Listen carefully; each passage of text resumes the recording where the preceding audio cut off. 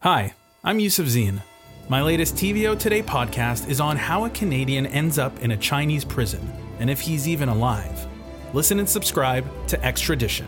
Available now, wherever you get your podcasts. You're listening to a TVO podcast.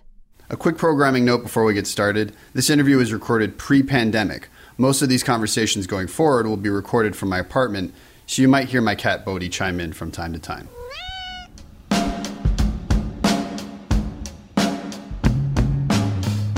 I'm Colin Ellis, and you're listening to On Docs, a podcast about documentaries and the stories they tell. Normally, I'd be introducing you to a filmmaker and their latest documentary, but we're doing things a little differently this season. You're still going to hear from filmmakers, but you're also going to hear interviews with people who don't necessarily work in documentary filmmaking, like our guest today, Suresh Das. He's a food and travel writer based in Toronto, and he's also the content editor for the LCBO's Food and Drink magazine. And you've probably heard his voice on CBC Radio's Metro Morning. Suresh and I discussed Jiro Dreams of Sushi, the 2011 documentary by director David Gelb.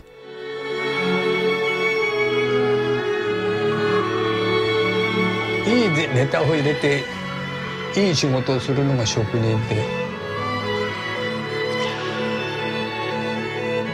あと儲かろうが儲からないがあんまりそれは気にしない。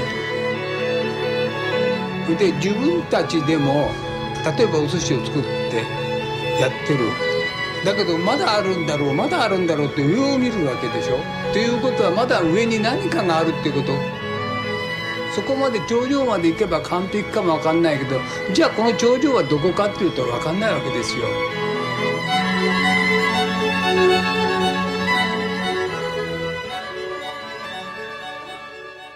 Jiro Dreams of Sushi is a fascinating portrait of Jiro Ono, a sushi master in Tokyo, and his two sons who are preparing to take over their father's legacy.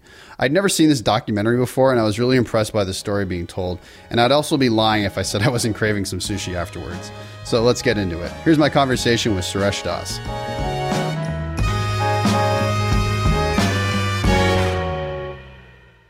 How did you get into food writing? How much time do you have, Colin? I have as much time as you need, sir. I come from a pretty food-rich family. What I mean by that is, on both sides, my dad's side and my mom's side, they're both very passionate about food. So I was constantly surrounded by people that would take a lot of time to prepare something in the kitchen. I grew up in Sri Lanka. I was born in Sri Lanka. And I grew up in a time where it was in the middle of the Civil War, which meant that for months at a time, I'd be out of school because there was some sort of shutdown or there was some terrorist attack at a neighboring town and we were out of school for a little while. And during those weeks and months, I would either be in my dad's office. He ran a computer training school. So I'd be there in front of a computer trying to figure things out. Or I'd be in my grandma's kitchen, both kitchens. So I was constantly surrounded by this idea of something comes from the milkman or the produce guy, and it just goes through this mill of like 4 or 5 different people that are gathering around this one space, and it gets turned into this product on a plate that I consume. So that food sort of influence was always there. And then the tech influence was also there because I grew up around computers. We come to Canada in 1990, and I grew up with these two influences in the household. Dad constantly pushing me towards tech, and mom pushing me towards paying attention to the kitchen, and in the kitchen. So we had rituals every Sunday and every Friday when it came to food, and my dad would constantly just try to push me to learn things. So inevitably, I followed my dad's lead, got into tech. And I was in tech for a while, straight out of high school. And I kind of climbed the ladder in the tech world, and I got really good at fixing things, troubleshooting things. But inevitably, I got bored of it. Long story short, it allowed me to travel the world. And that traveling allowed me to eat a variety of different foods on a variety of different scales, low, mid, and high tier. And I was really smitten by the idea of food and food from my mom's kitchen, but also food from super high-end restaurants, eating from specialists that were doing something really unique. And I thought to myself, could I quit IT? Could I do this instead of that and still make a living? And that was about 15 to 18 years ago, where I made that transition slowly, started a site in Toronto, my IT background really allowed me to be able to get technology off the ground. So I was an outlier in that sense in the scene in Toronto. I was one of the first food bloggers in the city. And I just kind of ran with it. And, like one thing led to another, and here we are today. Well, we should talk about this film that you chose to talk about with us, Jiro Dreams of Sushi, which I have to admit I'd never heard of before. And I'm embarrassed to say that because apparently it's a pretty big film in the documentary world, and I wonder what spoke to you about it. On your note, it's quite an influential documentary, especially in the food space. When you think of Chef's Table and all the Netflix shows that you see today, they were all really, honestly, inspired by this one documentary. Same director, right? Same producer, David Gelb, a director. But also even the way it's shot, the way the story is told, the sort of introspective into a chef's life and the mind of a specialist. You see it everywhere now on Netflix. In my career, I started writing about food in the early 2000s, in the early aughts. This documentary came out about 9 years ago. But it was kind of, I don't want to say life-changing, but it really altered my perception of the food world and allowed me to really focus on what I wanted to do. How so? Prior to the documentary, I knew that what I was good at doing in terms of writing was focusing on restaurants that don't really always get the spotlight. Mm-hmm. So when you see major publications in the city covering food, they'll cover places that have some sort of PR or marketing budget that are able to get a press release out. So you have a flashy restaurant on Yonge Street or on Eglinton Avenue, and the publications will cover that. They'll send a photographer, and they'll do that spread. But a lot of the mom and pop shops in the outer boroughs don't really get that attention, and they don't have the marketing budget to push the messaging out. So my initial objective was, I'm going to cover just every mom and pop shop that I can get my hands on. So I did that for about 6-7 years, and then I took a trip to Japan. This was in 2009. And that was just eye-opening. I mean, I had traveled to many different countries throughout the world before, but Japan is its own world. It's its own ecosystem in every way.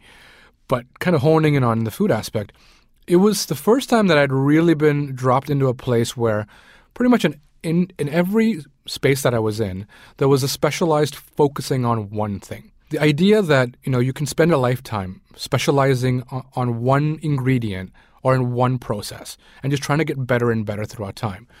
When you travel through Japan and when you travel through Tokyo, you can feel this. It's palpable anywhere you go. Mm-hmm. Whether it's the fish market, Tsukiji, where you find a guy that's only selling clams. That's all he's been doing for his entire life, 4 generations, let's say, or the ramen shop down the street where they just focus on a specific type of ramen. So this was life-altering in a way that when I came back, it really kind of rejigged the way that I look at covering places and profiling places. I was suddenly now obsessed with finding people that were also artisans, that were also the equivalent of shikunin in Toronto. Can I tell the story of that one woman that's been making samosas her entire life in Mississauga, as opposed to just the top 10 places to find samosas? Mm-hmm. And then I saw the movie Jiro Dreams of Sushi when it came out in 2011, and it just reaffirmed that. Because this movie is really a deep dive into the idea of a specialist and the shikunin and the way of spending a lifetime just trying to get better at something. What does shikunin actually mean? There are a few different definitions, but the way I interpret it is it's essentially a specialist that looks at one process or one ingredient or one dish and just carves away at the individual elements that make up that one process or dish and just tries to perfect it over time. Yeah. And Jiro is the epitome of perfectionist. I mean, like the amount of detail that goes into making the sushi and having a specific person for rice, for tuna. I'd never thought of the sushi being made in such a intricate way. Do you know if he's still active? So I had the chance to eat at Jiro about 1.5 years ago, and he was still there. Yeah. His son was clearly at the helm, and his son, I think, is now in his mid to late 60s. But he's still pretty active. My understanding is that just like in the documentary, you hear that Jiro Ono rarely takes a day off. He's still very committed to being at the restaurant. Mm-hmm. And his son is the one that purveys the ingredients at the fish market every day. Well, I guess in the movie was shot, he was in his 80s, and this question of whether he'll retire is something that his sons are kind of, I guess, dealing with because, eventually the idea is they're going to take over and continue this legacy. And it seems like such a heavy legacy for them to live up to. I mean, this is a guy that's made sushi for Barack Obama, for Japanese Prime Minister Abe. I wonder what you thought of just like, I guess his desire to perfect his craft to the, I guess, the extent that he goes through. Well, so this is kind of fascinating. So this sushi restaurant is near a train station. It's in the basement next to a train station in Ginza. Ginza is a district in Tokyo that is well known for being a place filled with plenty of malls that have a lot of great food items, specialty food items. There's one mall in particular where you can go into the basement 4 levels down and all you find is amazing sake, like world-changing sake. And in the Ginza train station, you have this tiny, tiny, unassuming sushi spot. You could easily walk by it a million times. It looks like you're in some office building. And in here, you have essentially this guy, Jiro Ono, who's taken the idea of the way sushi was served 200 years ago, the Edo-style sushi, where it would be cart-style sushi where someone would be walking down the street, they would stop, have a piece of sushi dipped in soy sauce, and then walk away. So this idea of like the rudimentary food, right? Street food. And he's taking that and he essentially breaks down the various elements. And in this case, if you want to just break it down to 3 elements, whether it's fish, the soy sauce, and the rice, and he tries to perfect that over, in this case, 70 years, which is kind of crazy because, sushi, I mean, I've had amazing sushi throughout my life, and it is definitely a nuanced and complex and layered thing to eat. But when you look at it, it looks pretty simple. And certainly from our perspective here in the Western world, you and I have had sushi many times at our favorite places. We don't really think too much about it. Right? Yeah. We know what we like, texture and flavor and the rice, but we don't think about what makes it perfect. And here you have a guy that has gone to the lengths of purveying soy sauce from this guy that he always gets soy sauce from before he ages it. Same thing with the fish. He only buys fish from this one person at the Tsukiji market. Same thing with the rice. He only buys rice from this one person. And then spending the amount of time figuring out how to either age or cook something throughout a lifetime. Yeah. There's a great comment in the middle of the movie where he talks about octopus and how he prepares octopus. And he says something like, I used to massage this octopus for 30 minutes. You were going where I was thinking, actually, yeah. And it's like, and then I realized I should actually massage this octopus for 40 to 50 minutes because that's when I get the most tender product and the right chew that I want. That's kind of crazy, right? Yeah. I mean, most chefs that you and I know or come across will find a comfort zone where they get the level of quality that they want and then they stop. They kind of coast. Jiro is a testament to the kind of chef that is relentless in their pursuit of perfection. Yeah, and he hires these apprentices to do that kind of the massaging, and for some of them it takes years to actually, I guess, get to the level where they're actually any good. And so many, I think there's a lot of turnover as well, right? Yeah, I mean, the funny thing is there's a turnover in the food industry all over the world. It's just as generations shift, the common is that the younger generation just are not as dedicated to the craft and they don't want to spend X amount of time learning how to get better at the craft. In Jiro's case, though, I mean, I think this is mentioned in the movie where apprentices spend a minimum of 10 years before they can move on to a different station in the kitchen.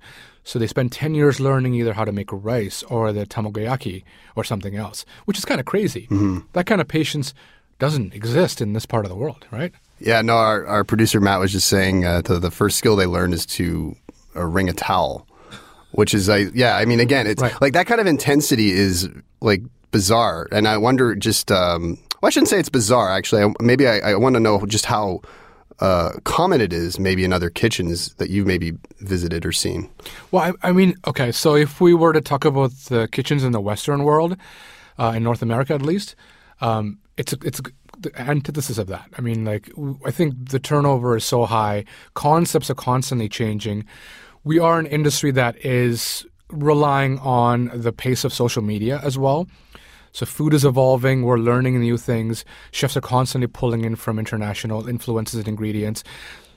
Those elements don't allow for you to specialize in one thing for too long because I think chefs are constantly worried about getting bored themselves, but they're also worried about their clients and the customers getting bored.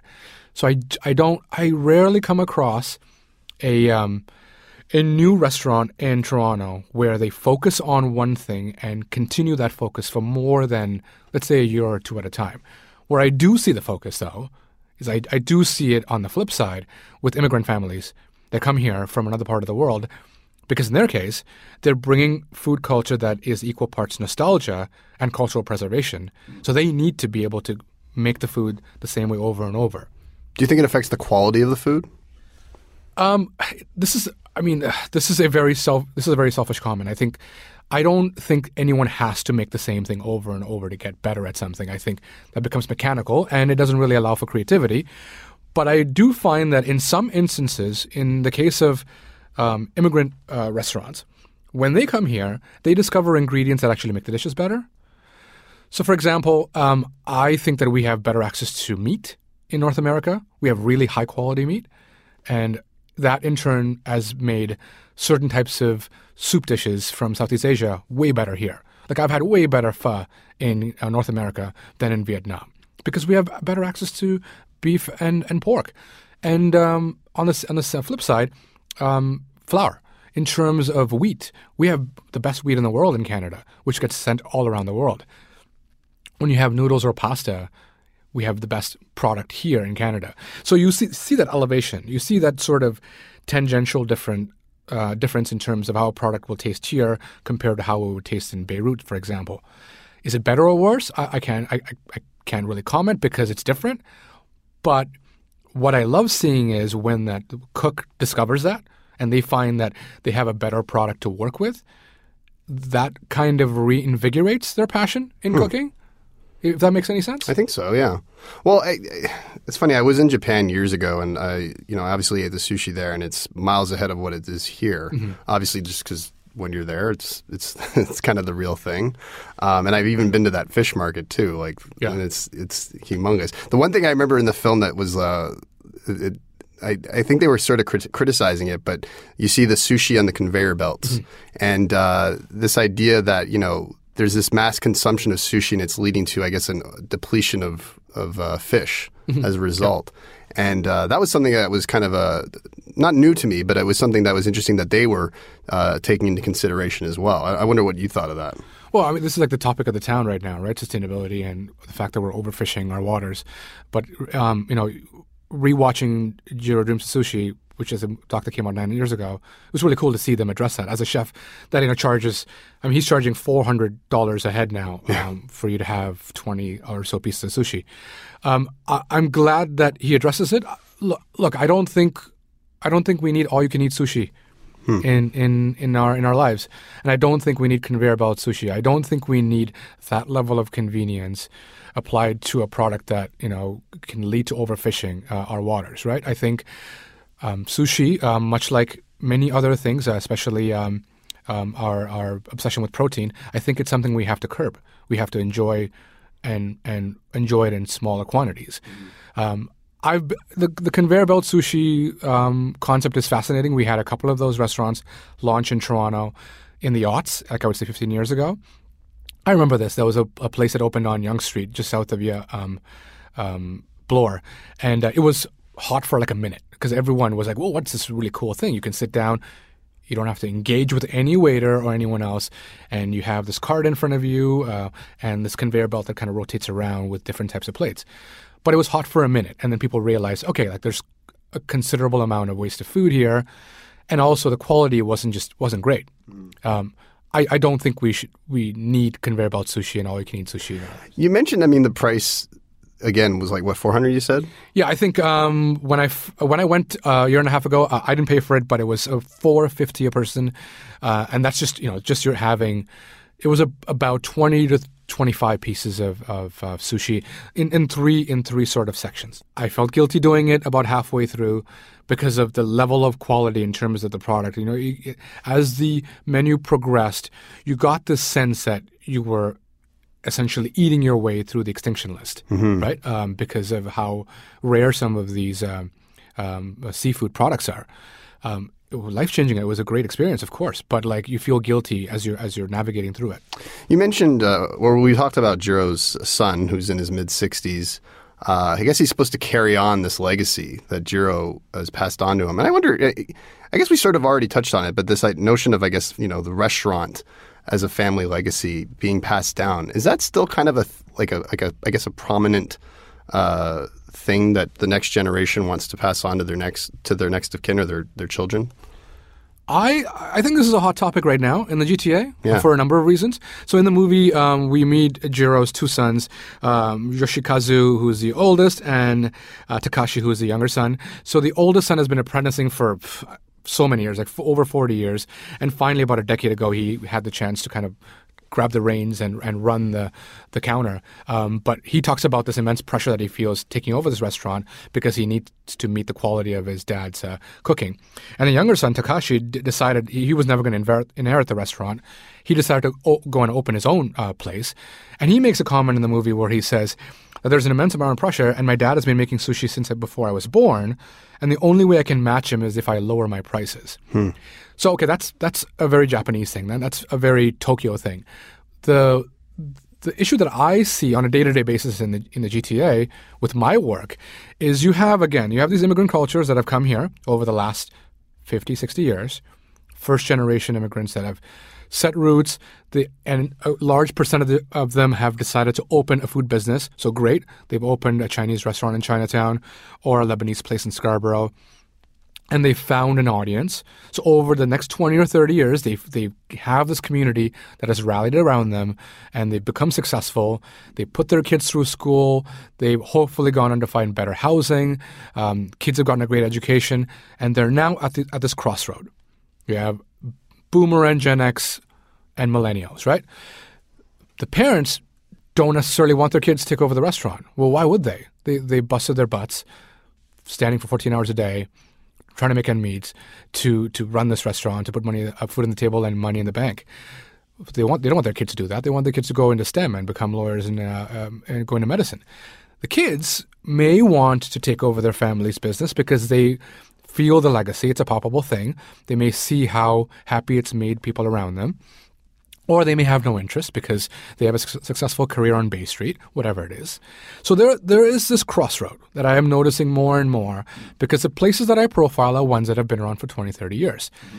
In those instances, it's fascinating to understand the conversation that's taking place between father and son, mother and daughter. Because in most cases, there's the business dissolves, it disappears, and we're seeing that all over the GTA right now. I mean, there was a Chinese restaurant called Sihai that closed at the end of February, and it's been open for 40-something years. I'm running into places where the kids don't want to be a part of it, and in the few instances that they do want to be a part of it, they try to tamper with it a little bit. And what gets lost, I guess, when they don't continue that restaurant? I struggle with this answer. Food is constantly changing. I have to remind myself this. It's an organic thing. It changes every time you make it. As you travel, it changes. Immigration changes it. Wars change it. So when kids take over a restaurant, they want to put their tweaks on it, right? Because these kids have grown up in Toronto, and they've grown up with a variety of different cultures. They're not their parents. They want to add something to that taco or that chili chicken, and they want to make it their own. And it doesn't necessarily make it better or worse. It's its own thing. But what you lose in the process is you lose the story of a time and place. I think that's the best way I can say it. You lose the story of what that chili chicken was in the 50s, 60s, or 70s. And what does that mean? I mean, food's changing all the time. We've only been documenting food for the last couple hundred years, so we don't even know what we've lost before that, right? It also sort of makes Toronto a less interesting city. I mean, I'm speaking just of Toronto because this is where I grew up, but I mean, I walk through neighborhoods. I grew up in Chinatown, and, that neighborhood's constantly changing. And Little Jamaica, not too far from our studios, I mean, losing businesses there. And sometimes it's, economics. Sometimes it's just they don't want to do it anymore, right? Like they're kind of done. Like yeah. I mean, in most cases, they want to bookend that story and close the chapter. Absolutely. And I'm going to say that you're going to notice this more and more in the next couple of years as boomers start to retire. The first generation starts to retire. So if you considered, let's say, Jiro Dreams of Sushi was a starter, and you wanted to go onto your next meal, your main course, what would you choose? Either a movie or a series? What would you send people to watch? Well, okay. So David Chang's Ugly Delicious has a new season coming out. I've seen a few episodes. It's great. I think he's really made some tweaks to that show based on the feedback that he got from season 1, where there are a lot more diverse voices, and he's really tackling a lot of interesting subject matter in the food space, whether it's access to food, sustainability, and whether it's cultural appropriation. All those topics are great, and they're in season 2. So I'd recommend that show right now. Other than that, I think most of my consumption right now is through podcasting and through reading online. So I love like the KCRW Good Food Podcast, the Bon Appetit Podcast is great. Splendid Table is fantastic. And I really love the food writing that's coming out of the West Coast, San Francisco Chronicle and the Los Angeles Times. I think we used to be a city that really followed in the footsteps of New York, and we're now following in the footsteps of LA for the last couple of years. So all the exciting stuff is really happening in the West Coast. And where can people find you? So I've got a weekly show on CBC Metro Morning every Thursday. I'm the food guide for CBC. You can find me there. I'm also the content editor for the LCBO Food and Drink magazine. And on social media, on Twitter or Instagram, you can find me at Suresh. Awesome. Thanks so much, Suresh. Thank you. And that's the podcast. Thanks to Suresh Das for coming on the show. There's another new episode of On Docs available to download right now. It's my conversation with director Alan Zweig about his new doc for TVO, Coppers. So go check that out. And you can find more On Docs content at our website, tvo.org. If you liked what you heard, you can leave us a review on Apple Podcasts and give us 5 stars. It helps new listeners find the show. If you have a favorite food doc of your own, you can let me know about it by writing to us at ondocs@tvo.org. You can also follow me on Twitter at ColinEllis81. This episode of On Docs was produced by Matthew O'Mara and me. Our production support coordinators are Nikki Ashworth and Jonathan Hallowell. Our series producer is Katie O'Connor, and our executive producer for digital is Kathy Vey. We'll catch you at the next screening.